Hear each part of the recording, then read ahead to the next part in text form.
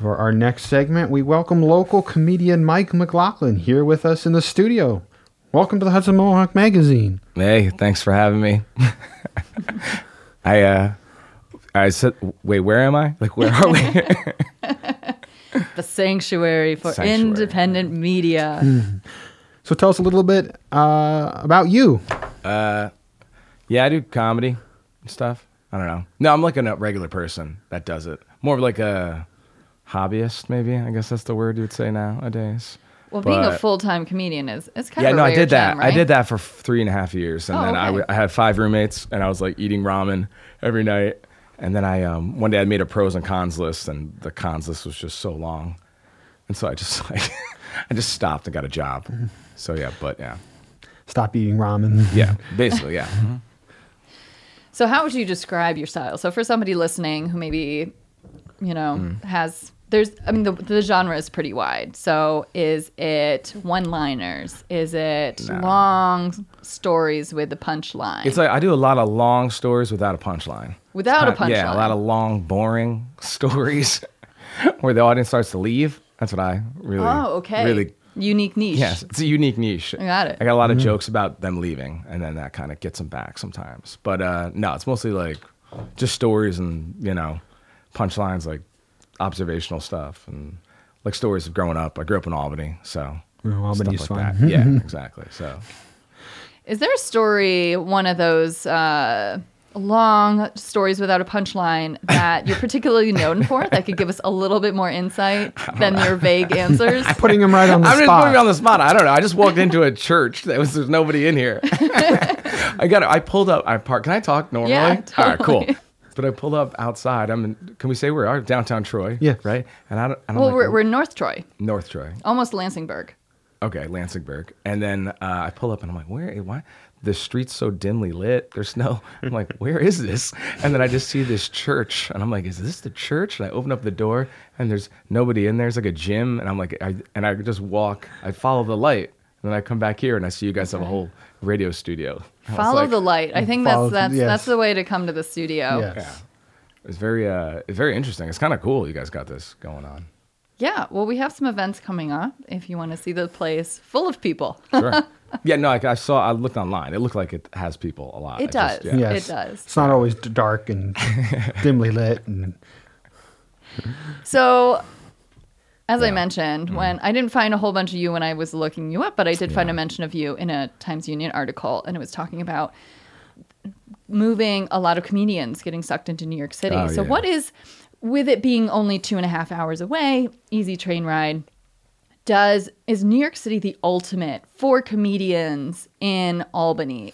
Do we retain comedians? So what is that relationship We don't between retain comedians. No, not at all. No. So everyone just goes to New York City once you're... Every comic that I knew that we started here, if you get like 4 laughs, you're like, all right, I'm out.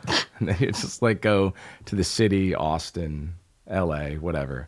But it's easier, I guess, for them to get more stage time away from this area. So people that usually people stay here for about 1.5 years and then they kind of like go somewhere else. And then if they fail, they come back. So yeah, So is it, could it be possible for Albany to be a better comedy scene? What is lacking in Albany, or is it not, or is that the wrong question? I mean, a comedy club in the city would be nice. We used to have one when I started. I started at the Comedy Works up on Northern Boulevard. It was great. And I would go up pretty much 3-4 nights a week there.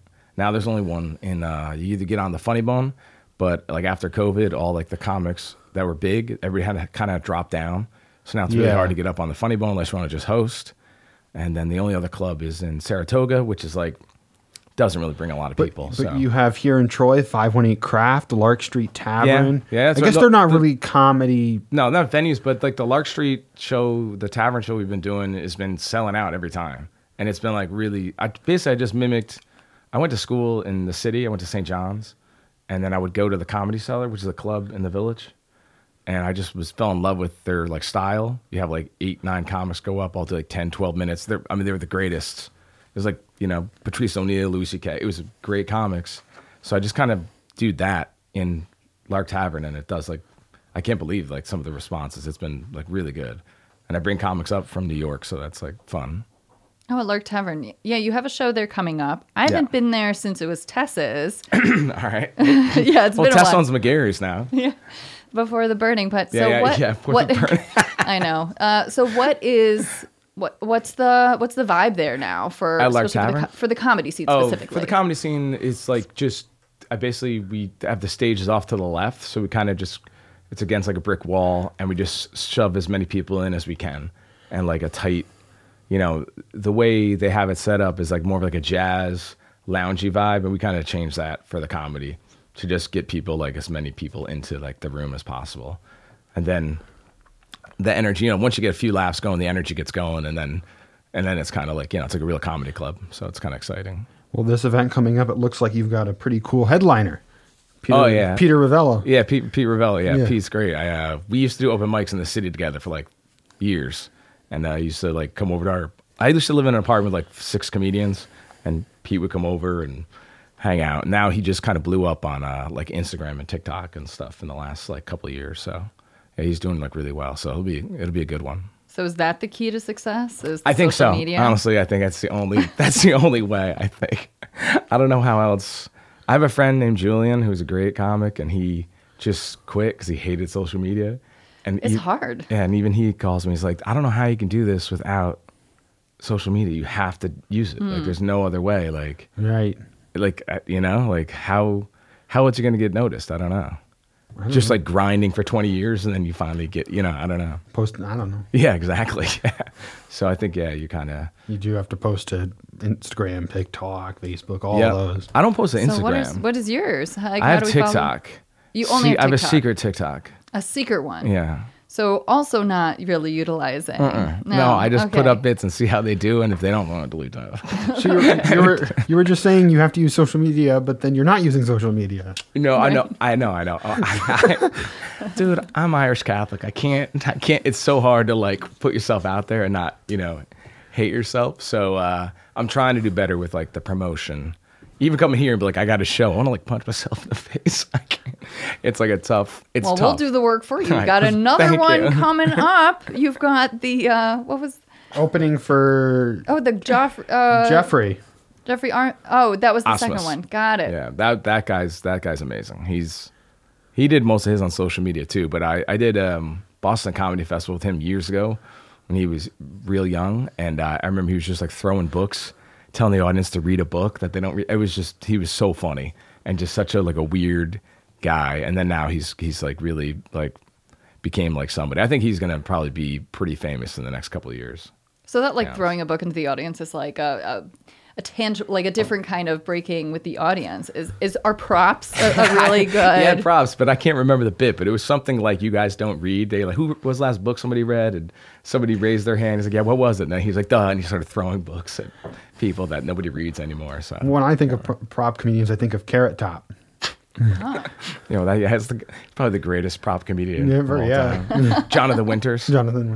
Winters. is So great. with Geoffrey, where will you be performing this? That's at Lark Tavern too. Oh, Lark I Tavern. think that's January 7th. Yes, Yeah. yeah. So that one's that'll be a really good one. Yeah. All right, we only have like less than a minute left to wrap Yeah. up. But what is it that draws you to come? Why should listeners be coming to comedy shows? What is special about the Albany scene or the Capital Region scene? Is probably better than you think it's going to be. Like that's what I've heard when people come to the shows that we put on. They laugh a lot and feel good, and then when you go for the rest of your night, that's probably why I even got into comedy. Is that you go to a show and you laugh a bunch, and then you go out and you just feel good. I guess. Feeling good is definitely a draw. So again, what's that TikTok handle? That secret TikTok handle? At Mike G. McLaughlin. All right. All right. No longer so secret. it's not Well, secret. thanks, Mike, for joining us. All right, thank you guys. And again, that we were speaking with Mike McLaughlin. We also would like to thank Brad for helping us get these comedy interviews. Thanks, Brad Monkell.